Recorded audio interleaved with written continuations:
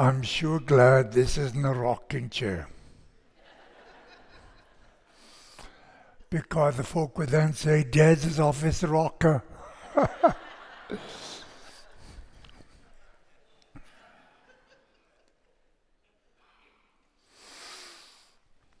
Lord Jesus, let the words of my mouth and the meditations of my heart please you. For I ask you in Jesus' name, amen. I love Christmas. I love everything there is about Christmas. I love the sounds. You can go from classical to Mahim.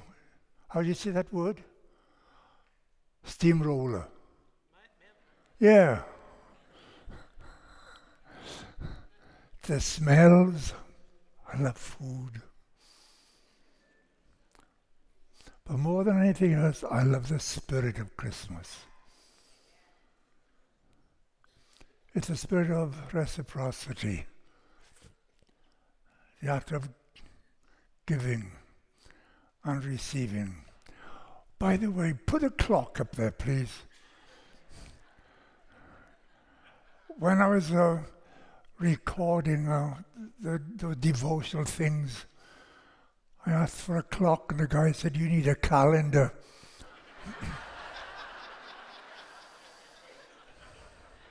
Boy, they sure know how to hurt an old man.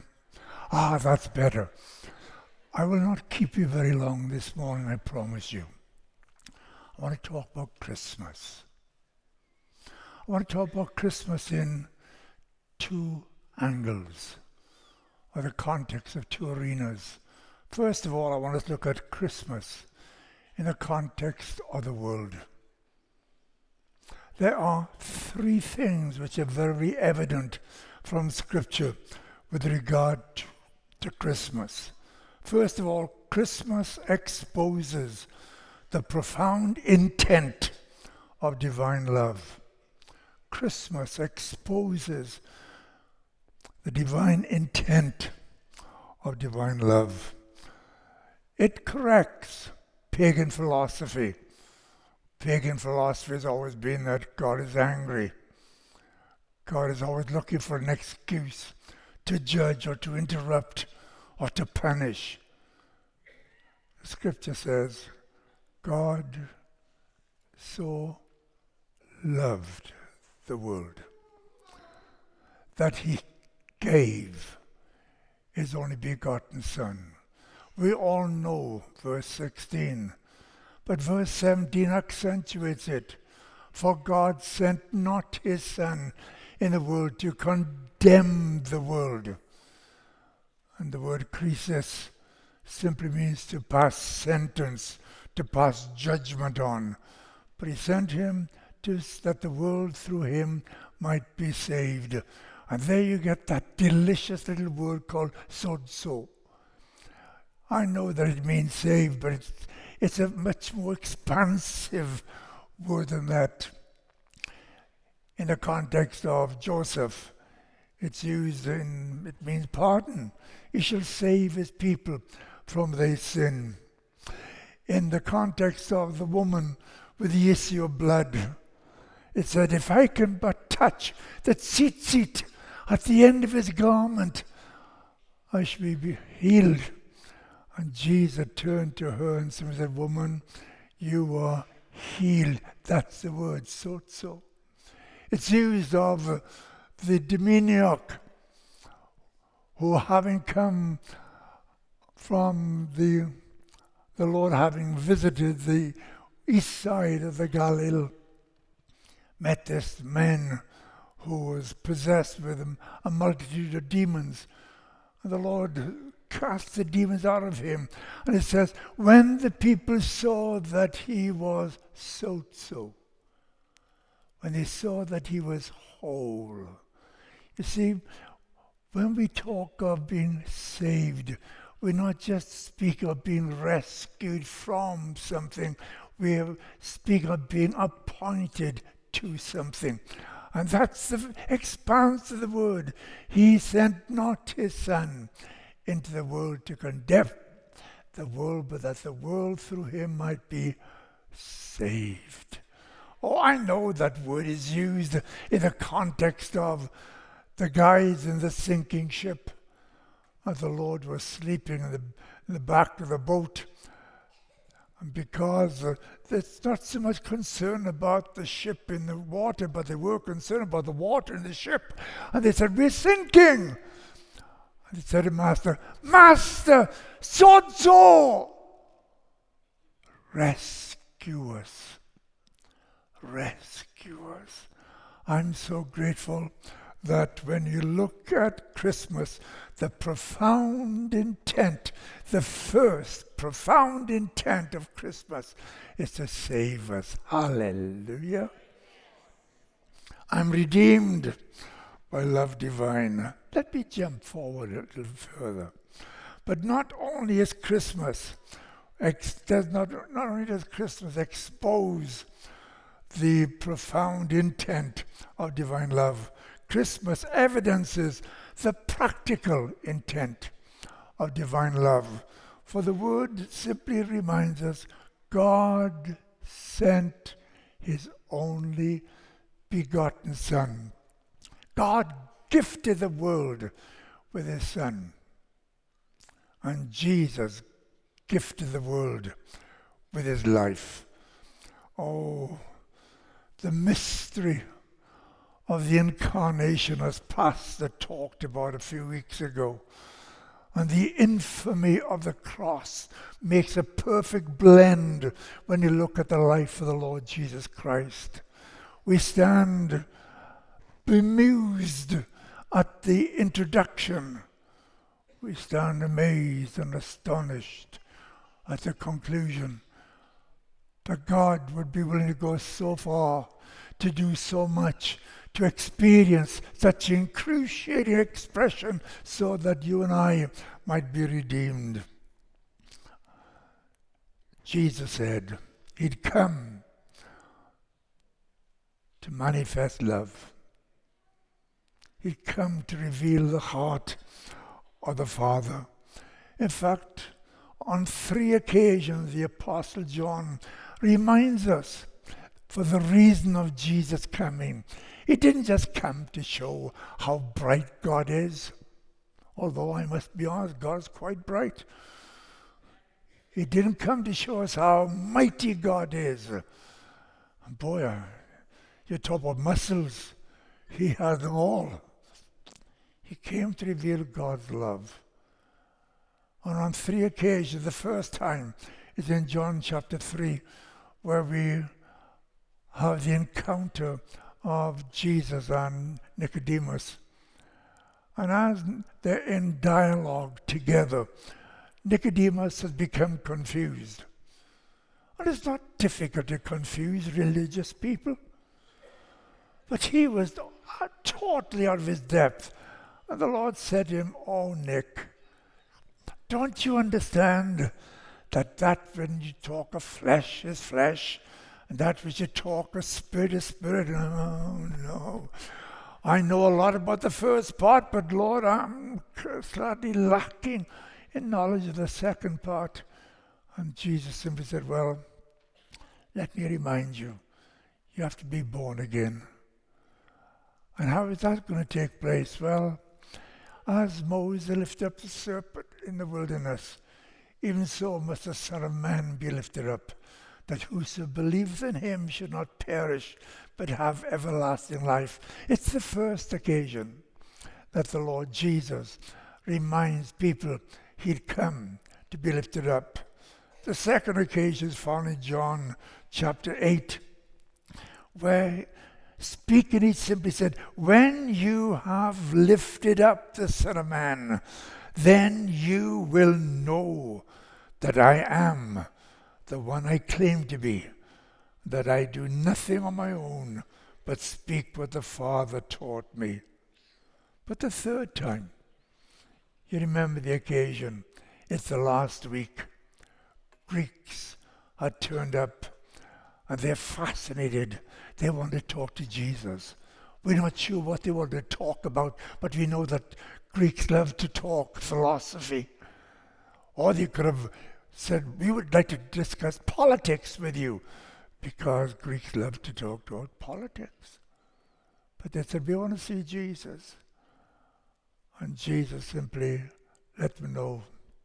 He said these words, when I am lifted up from the earth, I will draw all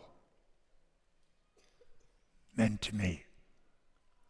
This spake he, or the way he was going to die. And so, in the first part, looking at the love of God, or the love of the Father, it expresses the profound intent. When we look at the love of the Son, it provides for us, or pictures, the practical intent. But now when we turn, because not only did God love the world, not only does Jesus love the world, the Holy Spirit loves the world. God the Father sent Jesus, and Jesus sent the Holy Spirit. And now we have the prevailing intent of divine love. What does it mean? Jesus made a profound statement. He said, it's expedient for you that I go away. Oh?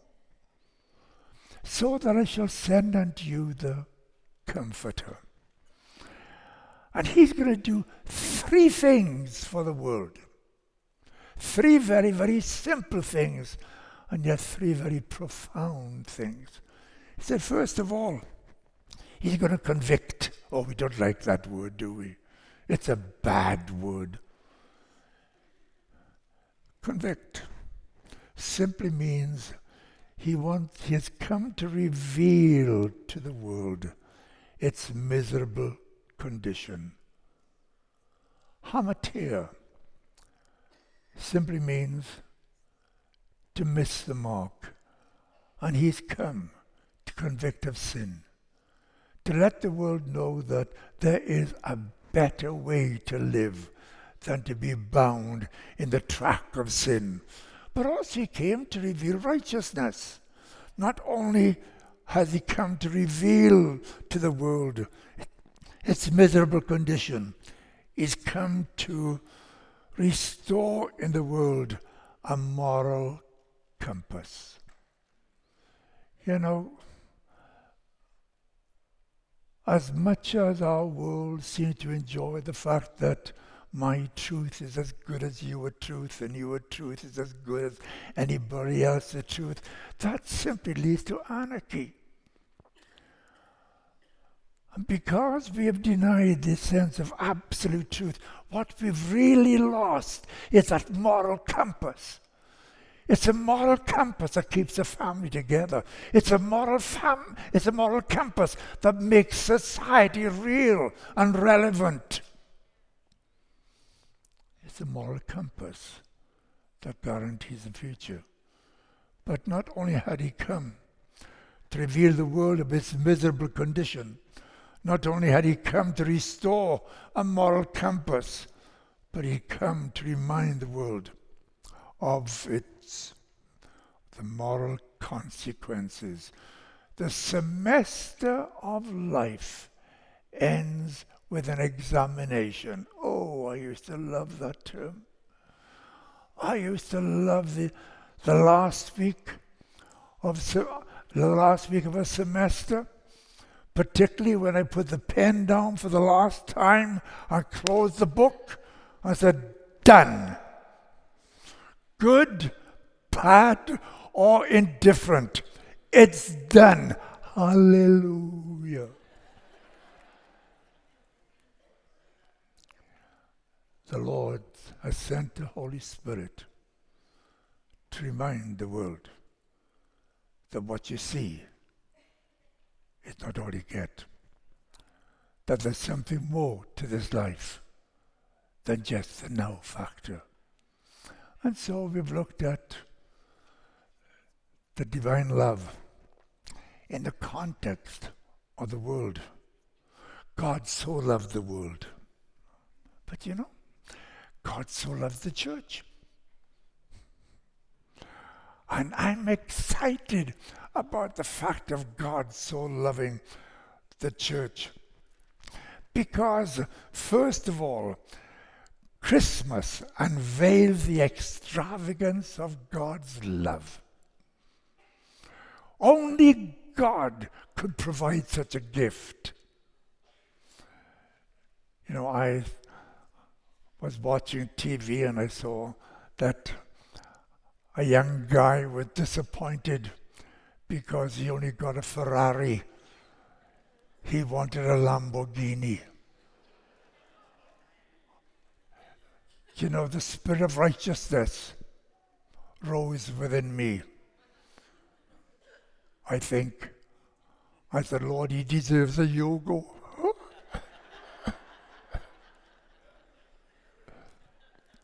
The vastness of God's love.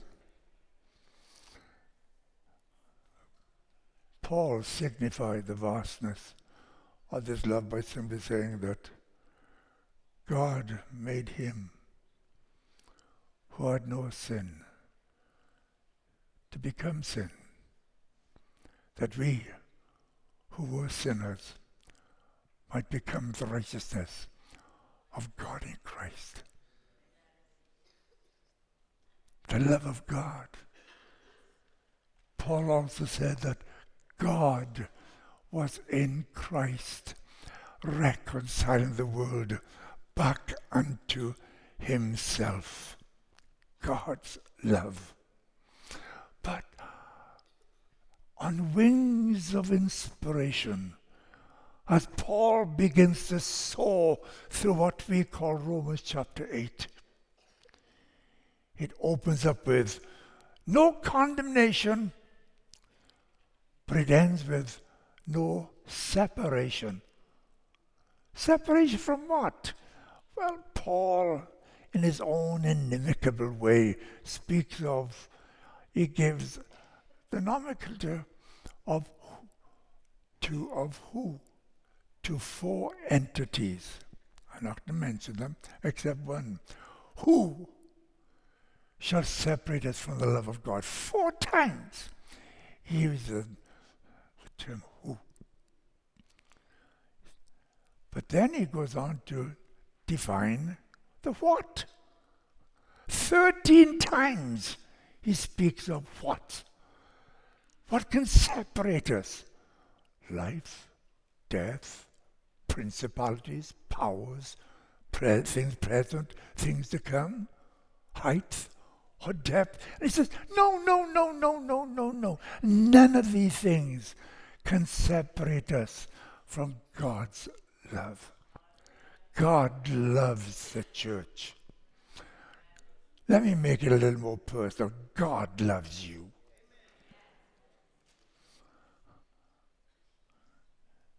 I think on every Christmas time we ought to sing that great old carol, Jesus loves me. This I know, for the Bible tells me so. God loves us. But Christmas also not only makes reference to the extravagance of God's love, it also evidences the fact of the excellence of God's love. Paul, writing to the church of Ephesus, said it this way, for this reason, let me read it, I bow my knee before the Father. I pray that out of his glorious riches he may strengthen you with power through his Spirit in your being, so that Christ may dwell in your heart through faith. And I pray that you, being rooted and established in love, may have power together with all the saints to grasp how wide, how long, how high, how deep is the love of Christ. And to know this love that surpasseth knowledge, that you might be filled with the fullness of God. God so loved the church that he gave us his Son to be the head of the church. Aren't you glad? Just think of the number of popes that we've had throughout all the ages. Some been good, some been average, and some been something else. But the Pope is not the head of the church. Jesus is the head of the church. And we know what Jesus is like. It says he came. Why? He became one of us so that he might be able to minister to us and identify with us our weakness and every trauma that we go through. He can honestly say, been there, experienced that. So the writer of this Hebrews says, therefore, because we have such a high priest, one who's entered the holiest of all, let us come boldly before the throne of grace to find grace to help in time of need. If you stand in need of this morning, God loves you. Jesus so loves you that he came and gave his life that you might come boldly to the throne of grace. But let me close. Not only does the Father love us, not only does the Son love us, but the Holy Spirit loves us. And in such, Christmas unveils the eternity of God's love. Pastor could spend a long time on this. He would really need a calendar to plumb the depths of the ministry of the Holy Spirit. The writer of the Revelation speaks of the seven spirits or the sevenfold function of the Holy Spirit. Let me just introduce three of them to you. The Holy Spirit. The first thing that he does for us is this. He enlivens us. Paul, writing to the church at Ephesus, said it this way, and you hath he quickened, who were dead in trespasses and in sins. He hath made us alive in God. It's the Holy Spirit that enlivens the church. We did not join the club. In fact, if you just join the club, you can resign from the club and go and join on something else. But you're not joined in a club. You are born into a family. He enlivens us. Whether you like it or not, you are in. And if you like it or not, you're stuck with the folk you're sitting next to. Hallelujah. I don't like you. That's fine. He does. He enlivens us.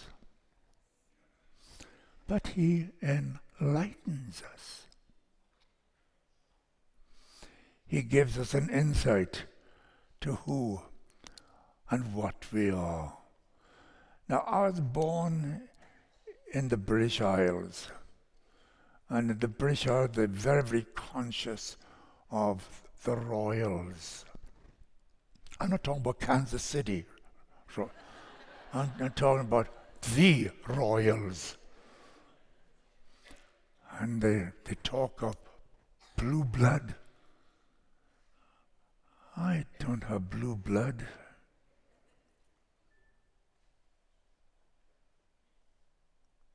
I was born ordinary. But I want you to know, I belong to a family. I'm an heir of God, joint heir with Jesus Christ. I got class, brother.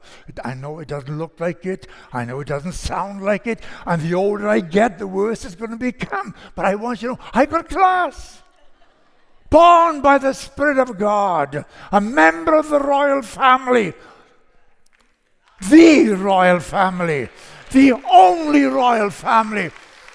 The one who rules and reigns over the affairs of the world, not only in time, but also for eternity. He enlightens us. He enlightens us, not only to who we are, but he takes a dry page and causes it to come to life. That you're reading something and some say, oh, I haven't seen that before. And so you say, Lord, you must have just put that in there. And the Lord said, it's been in there a long, long time. I've just made it alive to you. He enlightens us. But then he empowers us. A couple of months back, it was time for me to go and have a medical. And so I went to see my doctor, Dr. Pavey. Great physician. Just retired.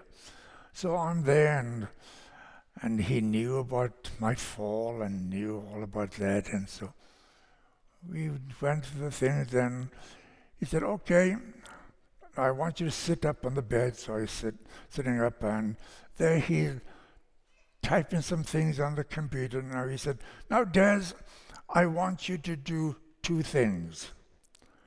And he mentioned the first thing. I said, huh? I said, Doc, you must be joking.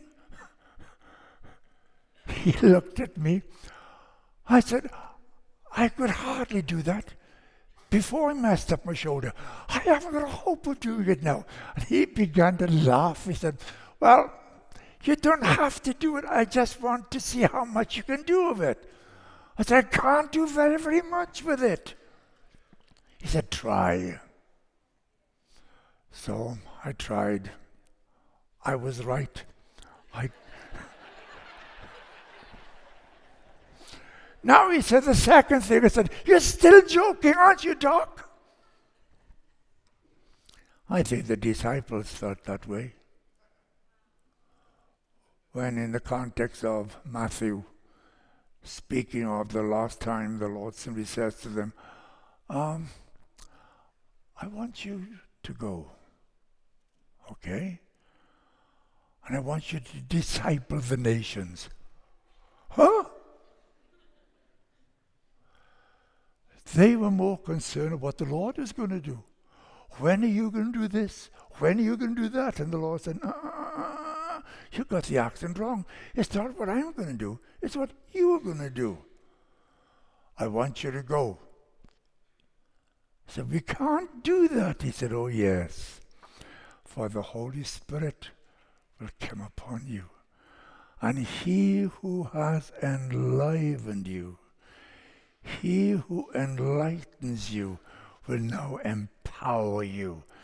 And we know what happened, that when the day of Pentecost came, the Holy Spirit came, and it revolutionized everything about them. Fearful people became bold.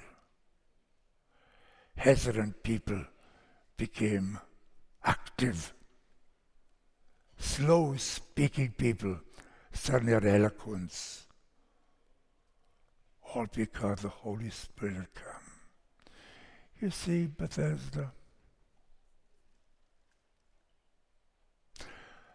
these are the gifts that Father God has given to us, the church. It reminds us how much He loves us, how much the Son loves us, and how much the Holy Spirit is involved in us. The tragedy is, some in the world, they're aware of the package, but they never open it. the infamy of the church is some of us. We know that he's given us a package, but we never open it. And for that I simply say, God help us.